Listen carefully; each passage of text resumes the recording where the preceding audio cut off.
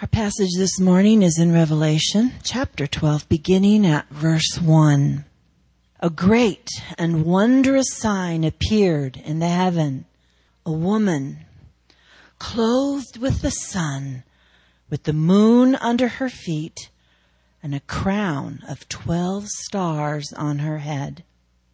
She was pregnant and cried out in pain as she was about to give birth. Then another sign appeared in heaven. An enormous red dragon with 7 heads and 10 horns and 7 crowns on his heads. His tail swept 1/3 of the stars out of the sky and flung them to the earth. The dragon stood in front of the woman who was about to give birth, so that he might devour her child the moment it was born. She gave birth to a son, a male child who will rule all the nations with an iron scepter. And her child was snatched up to God and to his throne. The woman fled into the desert to a place prepared for her by God, where she might be taken care of for 1,260 days. Once upon a time, in a galaxy far, far away. Oh, man.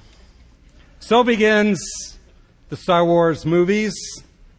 This weekend, The Force Awakens will most likely set records. I well remember in 1977 as a college student going to the very first movie and being enthralled with this epic story, this cosmic battle between good and evil, and how ordinary people could find a way to tap into the Force and be part of this cosmic struggle that's going on in heaven, in the universe. It's a powerful attraction for us. We get caught up in the drama of the story. Why is that? Well, I think it's because the Star Wars story has a shadow of reality to it. We live our lives on this earthly plane. We have to deal with bills and broken down cars and all the things we deal with here on earth. But the Bible reveals that there is an alternative world. But it's not far, far away. It's here. It's all around us. The spiritual reality where God dwells surrounds us, and it's here all the time. We just don't have eyes to see it. We get glimpses of it now and then. But the spiritual world, we're told in the Scriptures, is more real and more permanent than this world in which we live now. Take Christmas, for example. Last week we looked at the Christmas story from an earthly point of view. The long journey that Joseph and Mary had to take from Nazareth to Bethlehem, and the difficulty of finding a place to give birth as she's about to give birth, and then she has a long, painful labor, finally gives birth on her own and has to lay this baby herself in a manger, in a feed trough. Very difficult earthly situation. We do have angels who come break through from heaven, a brief foray, and they announce to these shepherds in the field that the King has been born, the Messiah has come, a Savior has been born. But then we're back to the everyday reality of Joseph and Mary having to care for this baby and having to run for their lives as refugees to Egypt. So you get this picture of this earthly story we talked about last week. But here's a question for you. What was going on in heaven during all that time? Was there another reality around us that we didn't see, that they didn't see? And what did his birth accomplish in the heavenly realms? We know what it accomplished for us when Jesus came and he died for our sins and rose again. He accomplished redemption, and we put our faith in him, and we received the gift of eternal life, and we're incorporated into Jesus' kingdom. But did it also accomplish things in heaven? Well, there's no way we can know because we can't see unless he tells us. And that's what I love about this passage in Revelation 12. This wild and crazy story gives us a vision, a snapshot of what was actually going on in heaven during the birth of Jesus on earth. Philip Yancey, in his book, The Jesus I Never Knew, puts it this way: Revelation is a strange book by any measure, and readers must understand its style to make sense of this extraordinary spectacle. In daily life, two parallel histories occur simultaneously, one on earth and one in heaven. Revelation, however, views them together, allowing a quick look behind the scenes. On earth, a baby was born. A king caught wind of it. A chase ensued. In heaven, the great invasion had begun. A daring raid by the ruler of the forces of good into the universe's seat of evil. Pray with me. Lord, as we look at this wild story, this revelation, this snapshot of what was going on in heaven during the birth of Jesus, we pray that our eyes would be open to this deeper reality around us in which we live and breathe all the time, but we just can't see it. May we learn to be people who live in the heavenly realities because of what we study today. We pray in Jesus' name. Amen. So first, let's look at this birth, this crazy birth from heaven's perspective. It begins this way: a great sign appeared in heaven. Let me stop there. It's a great sign. That means a miraculous event, a significant event. But notice what it says. This event happened in heaven. Now, wait a minute. This was a birth on earth, right? This was just a mom having a baby. But it says, no, this was also a heavenly event. Something happened in heaven when Jesus was born. So often what happens, I think, in our lives here on earth may seem very mundane. The little choices we make day by day to trust the Lord or not. But those events, I think this teaches us, have a parallel in heaven. You may know the story of Daniel, where Daniel prays this prayer, this wonderful prayer, and finally an angel comes to him, and the angel says, "Wow, Daniel, when you prayed, things were set in motion in heaven, and there was this huge war, and it took me 21 days to get here because of all that was happening in heaven because of your prayer." Isn't that amazing? Can you imagine the things we do on earth have eternal, heavenly significance? And that's what we see here. This baby that's born has eternal significance.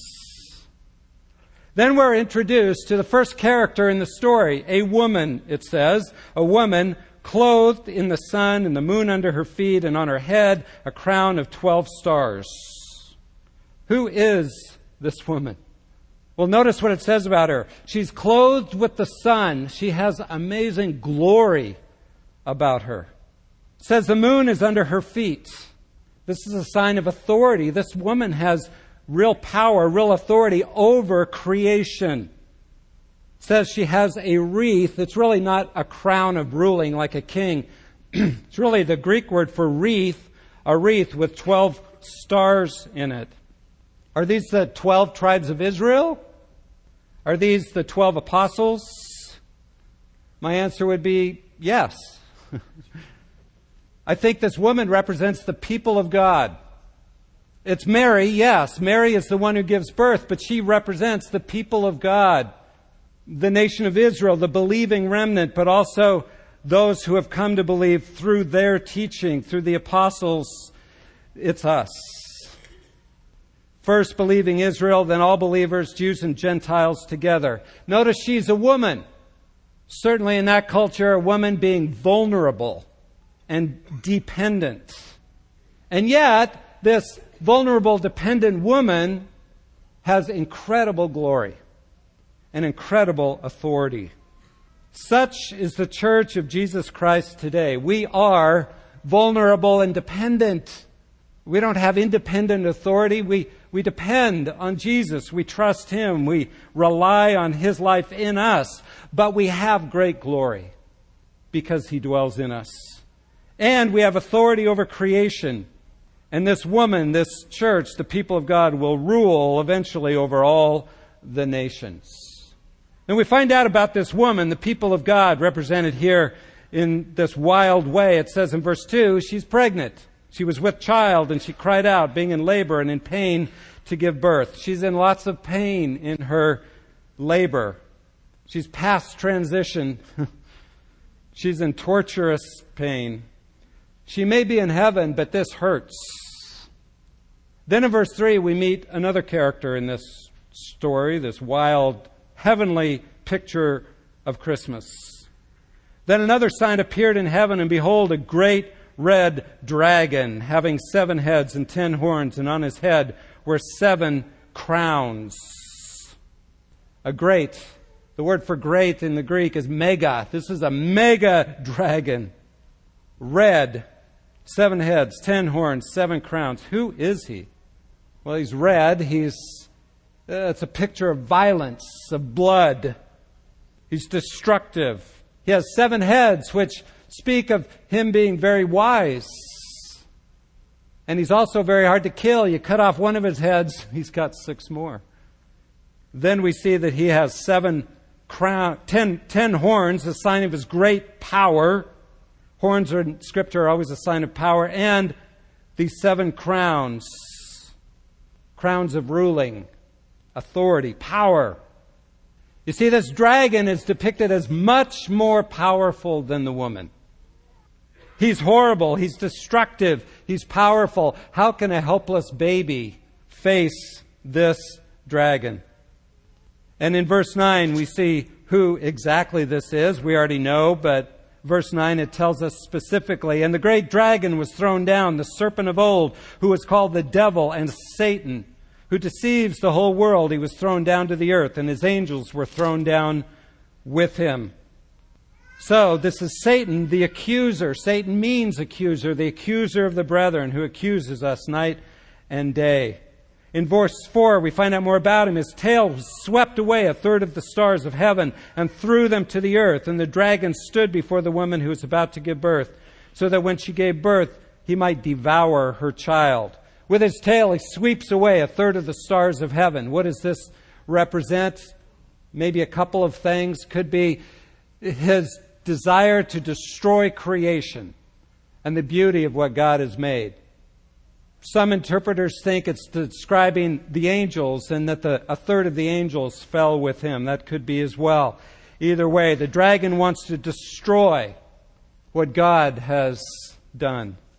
And so the dragon wants to destroy this baby who is about to be born. The dragon, Satan, knows the significance of this baby. God himself become man. And so he wants to devour the baby. That word for devour means to munch on and consume completely. This dragon wants to utterly destroy this baby.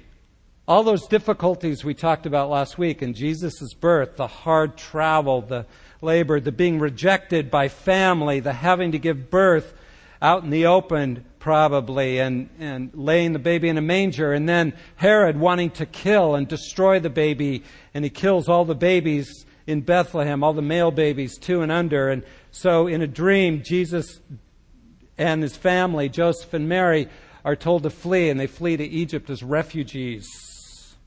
All of those earthly difficulties, Satan was behind it, wanting to destroy Jesus. Then we see the birth from a heavenly perspective. Verse 5 and 6. And she gave birth to a son, a male child, who is to rule all the nations with a rod of iron. And her child was caught up to God and to his throne. Then the woman fled into the wilderness, where she had a place prepared by God, so that she would be nourished for 1,260 days. Jesus is born.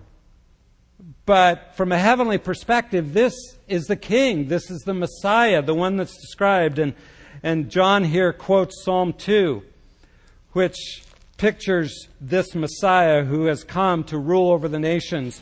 Why are the nations in an uproar, Psalm 2 says, and the peoples devising a vain thing? The kings of the earth take their stand, and rulers take counsel together against the Lord and against his Messiah. But he who sits in the heavens laughs. The Lord scoffs at them. Verse 8, ask of me, Messiah, and I will surely give the nations as your inheritance and the very ends of the earth as your possession. You shall break them with a rod of iron. You shall shatter them like earthenware. And so John pictures Psalm 2 here and says, this is the one who was born. This is the promised Messiah who was born and is caught up to the very throne of heaven to rule from there.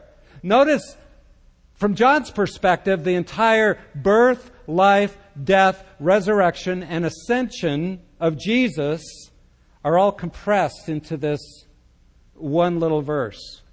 He was born, caught up to heaven, snatched out of the hands of Herod, who wanted to kill him, but ultimately caught up to heaven and ascended to reign with the Father at his right hand.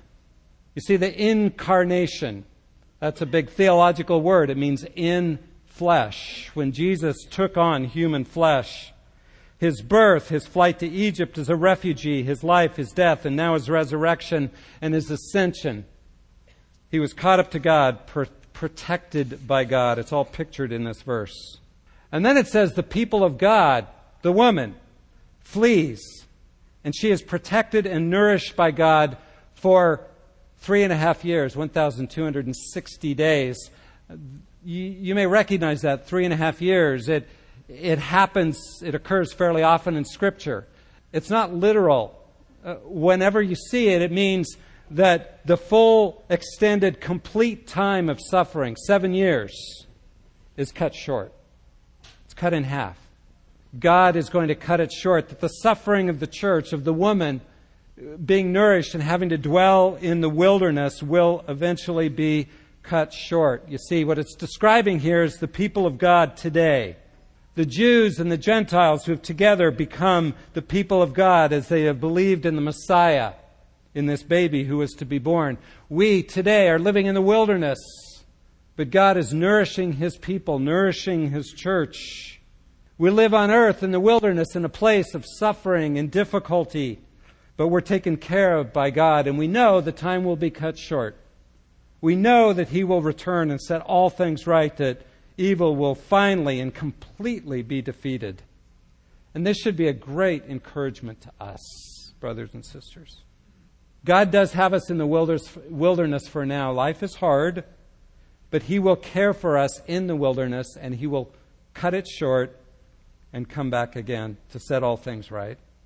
So, back up for a minute. Let's just look and think about how different this is than the story in Luke chapter 2 of Joseph and Mary and all that happened on earth. Here we're seeing a heavenly perspective that when Jesus came down and became one of us, it set these incredible forces in motion to defeat evil forever.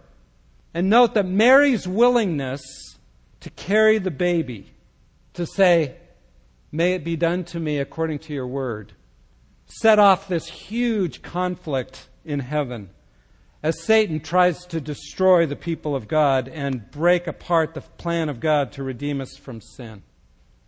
What an amazing picture it is. Wild, crazy, but amazing to get a glimpse of what's going on in heaven. But then the question becomes, well, what did that accomplish in heaven? We know what it accomplished for us, our redemption. But what in heaven did it accomplish? Well, I see 4 consequences in the next few verses that I want to highlight. Verses 7 through 17. The first consequence is that when Jesus incarnated Himself, became a human being as a baby, this Christmas story happened on earth, that Satan and his angels were cast out of heaven. Notice verse 7 through 9. And there was war in heaven. Michael and his angels waging war with the dragon. The dragon and his angels waged war, and they were not strong enough, and there was no longer a place found for them in heaven. And the great dragon was thrown down, the serpent of old, who is called the devil and Satan, who deceives the whole world. He was thrown down to the earth, and his angels were thrown down with him. Think about it for a minute. While the angels were the angel Gabriel went to Joseph and Mary to declare God's plan to have a baby born to them. And then there were angels who came and sang to the shepherds, "Glory to God in the highest, for unto us a Savior is born." There were other angels led by Michael fighting this huge war in heaven at the same time, set off by the birth of this baby. I've thought about that. You know, if Michael must have drawn the short straw. Gabriel. Okay, who gets to go talk to Mary and Joseph, and then who has to fight this war?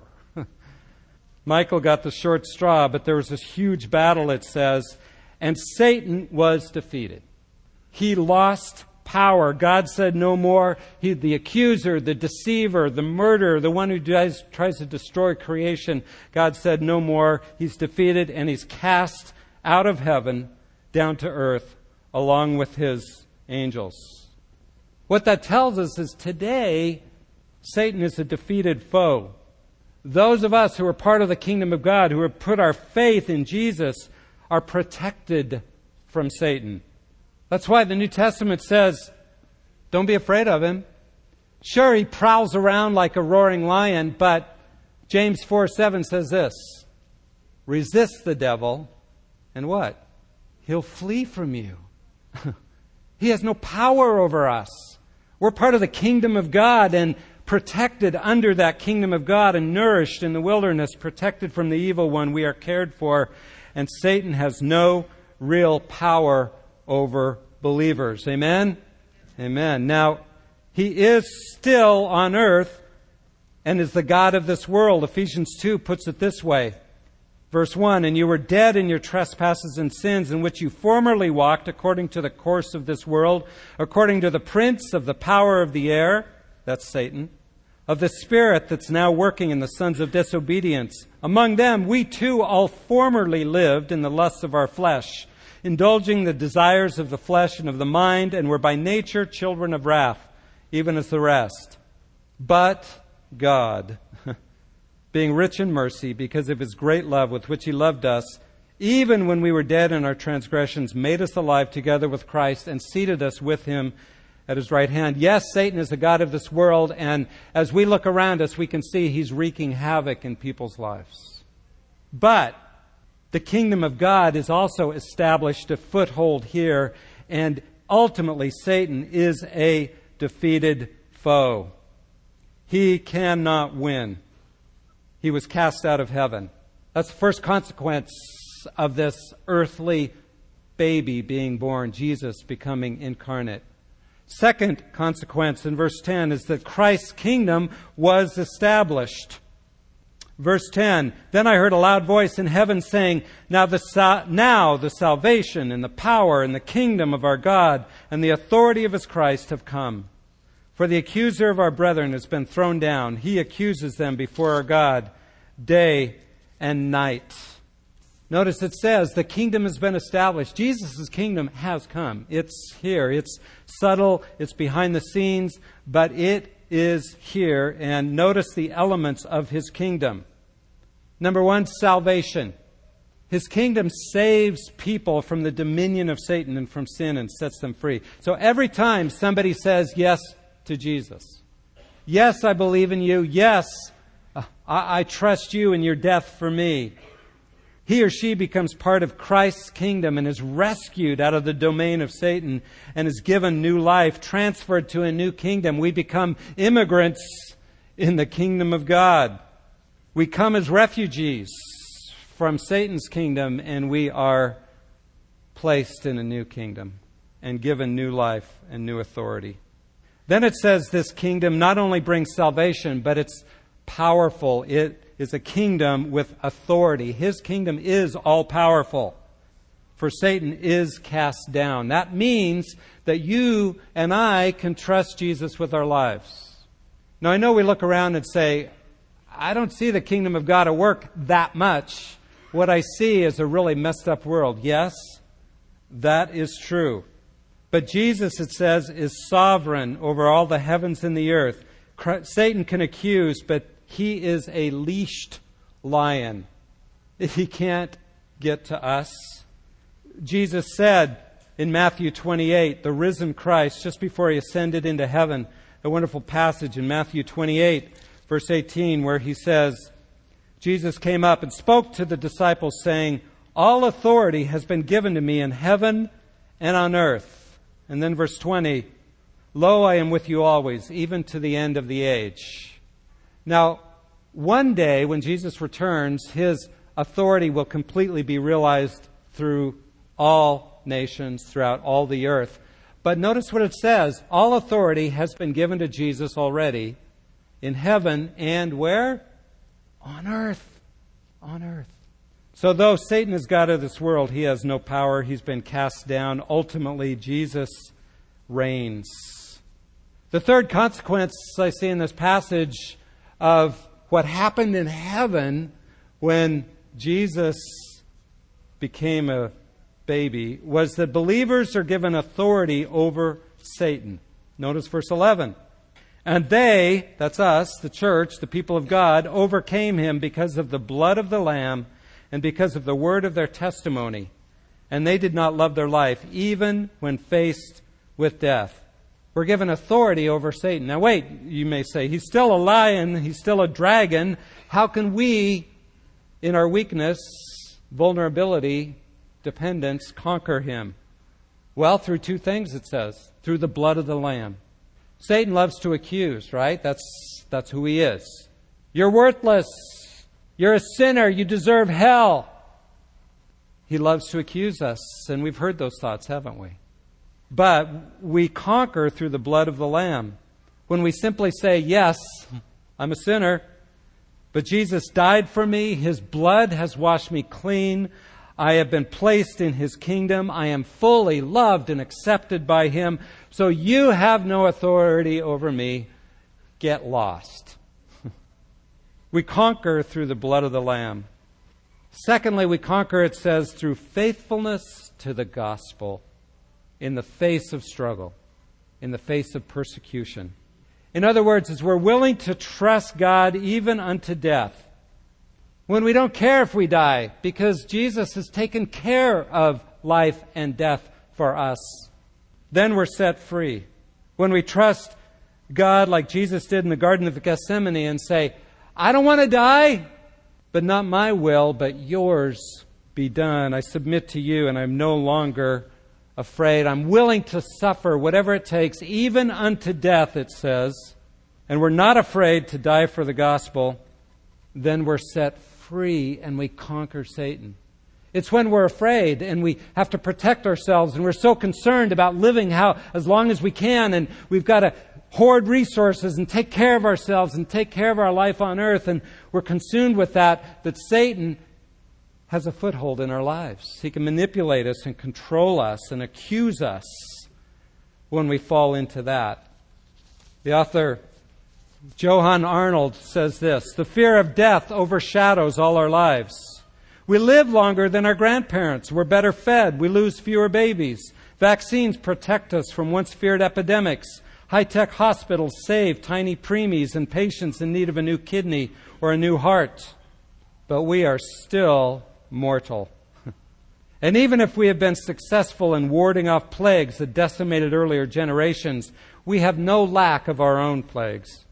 From addiction, suicide, abortion, divorce, to racism, poverty, violence, and militarism, we live, as Pope John Paul II has said, in a culture of death. He goes on to say, and so it comes down to this: the only way to truly overcome the fear of our death is to live life in such a way that its meaning cannot be taken away by death. This sounds grandiose, but it's really very simple. It means fighting the impulse to live for ourselves instead of for others. It means choosing generosity over greed. It means living humbly rather than seeking influence and power. Finally, it means being ready to die again and again to ourselves and to every self-serving opinion or agenda. When we choose to say, I'm not afraid of death because Jesus conquered it, and I'm willing to be faithful to the gospel to the very end, Satan is defeated. We conquer as the people of God. So, the consequences of what happened on earth and how it affected heaven: Satan was cast down, the kingdom of Jesus was set up, believers are given authority over Satan, but finally, Satan is really ticked off. He's enraged. Listen to 12 through 17 at his anger. For this reason, rejoice, O heavens, and you who dwell on them. Woe to the earth and the sea, because the devils come down to you, having great wrath, knowing that he has only a short time. Satan doesn't like the fact he's a defeated foe. And when the dragon saw that he was thrown down to the earth, he persecuted the woman who gave birth to the male child. But the 2 wings of the great eagle were given to the woman, so she could fly into the wilderness to her place, where she was nourished for a time and times and half a time from the presence of the serpent. And the serpent poured water like a river out of his mouth after the woman, so that he might cause her to be swept away with the flood. But the earth helped the woman. The earth opened its mouth and drank up the river which the dragon poured out of his mouth. So the dragon was enraged with the woman and went off to make war with the rest of her children, who keep the commandments of God and hold to the testimony of Jesus. Satan's still God of this world. He is real, and he will do all he can to destroy the people of God. But notice how this woman, this vulnerable woman, is protected. She's given wings to fly. The earth helps her and opens up to swallow this river. God limits the time of her suffering. God nourishes her in the wilderness, and so on and on. You see, Satan can try to destroy the people of God, but he's a defeated foe and will not win in the end. That comes later in Revelation. So, in conclusion, why is it important for us to see the Christmas story from a heavenly perspective? Not just an earthly, wonderful story, isn't this great, Jesus became a baby, etc. But why do we need to remember Revelation 12? Well, I think because of the 3 things it shows us. Number 1, what happens on earth is significant in heaven. What happens on earth is significant in heaven. The choices we make here on earth to trust Jesus. When you and I make a choice to stay faithful to God, to speak forth the gospel in the face of possible rejection, when we make the choice to turn away from pornography and get help with our addictions, when we make a choice to not give up in the face of an aging and hurting body, when we make a choice to not give our singleness, or to give our singleness to God in the face of excruciating loneliness, when we do these things and more and remain faithful to Him, these things have heavenly consequences, and they defeat Satan. Number 2, this shows us that Jesus has already won the war. We live in a painful war zone, and it's tough, and it's difficult. But Jesus defeated the evil empire. It's finished. When He lived, died on the cross, and rose again. There are skirmishes to fight. We are on the front lines. But the war is over ultimately. Salvation has been won. Death has no power over us. Hallelujah. And then third, this view from heaven shows us that life is not about the American dream. Everything going well, making sure we have secure borders, a strong economy, a nice house, a working car, making sure our life here is going well. Real life is in a relationship with Jesus, being part of the kingdom of God and beginning to have eyes to see how He's working to change lives and beginning to invest our lives in that kingdom, the kingdom where Jesus is King of kings and Lord of lords. So no matter what happens on earth, we can have life if we stay close to Jesus, engage in the cosmic battle of good over evil, and make those little choices to choose the good and to trust Jesus and reject the evil. We are part of something far bigger than us. We are part of the kingdom of God. So as we enjoy Christmas this week and tell again the Christmas story, let's remember there's a lot more going on than just this baby being born in a manger. Let's remember the Christmas story from heaven's point of view. When Satan was cast down and the kingdom of Jesus Christ was established, when He was enthroned forever as King and Lord. Amen? Let's pray. Thank you, Lord, for this glimpse into the reality of what happened in heaven when Jesus was born on earth, when Your Son, when You, Jesus, became one of us. May we have eyes to see this, to remember that Satan is a defeated foe, and that you have all authority in heaven and earth, Lord Jesus. And may we live as citizens of that kingdom, first and foremost. We pray in Jesus' name. Amen.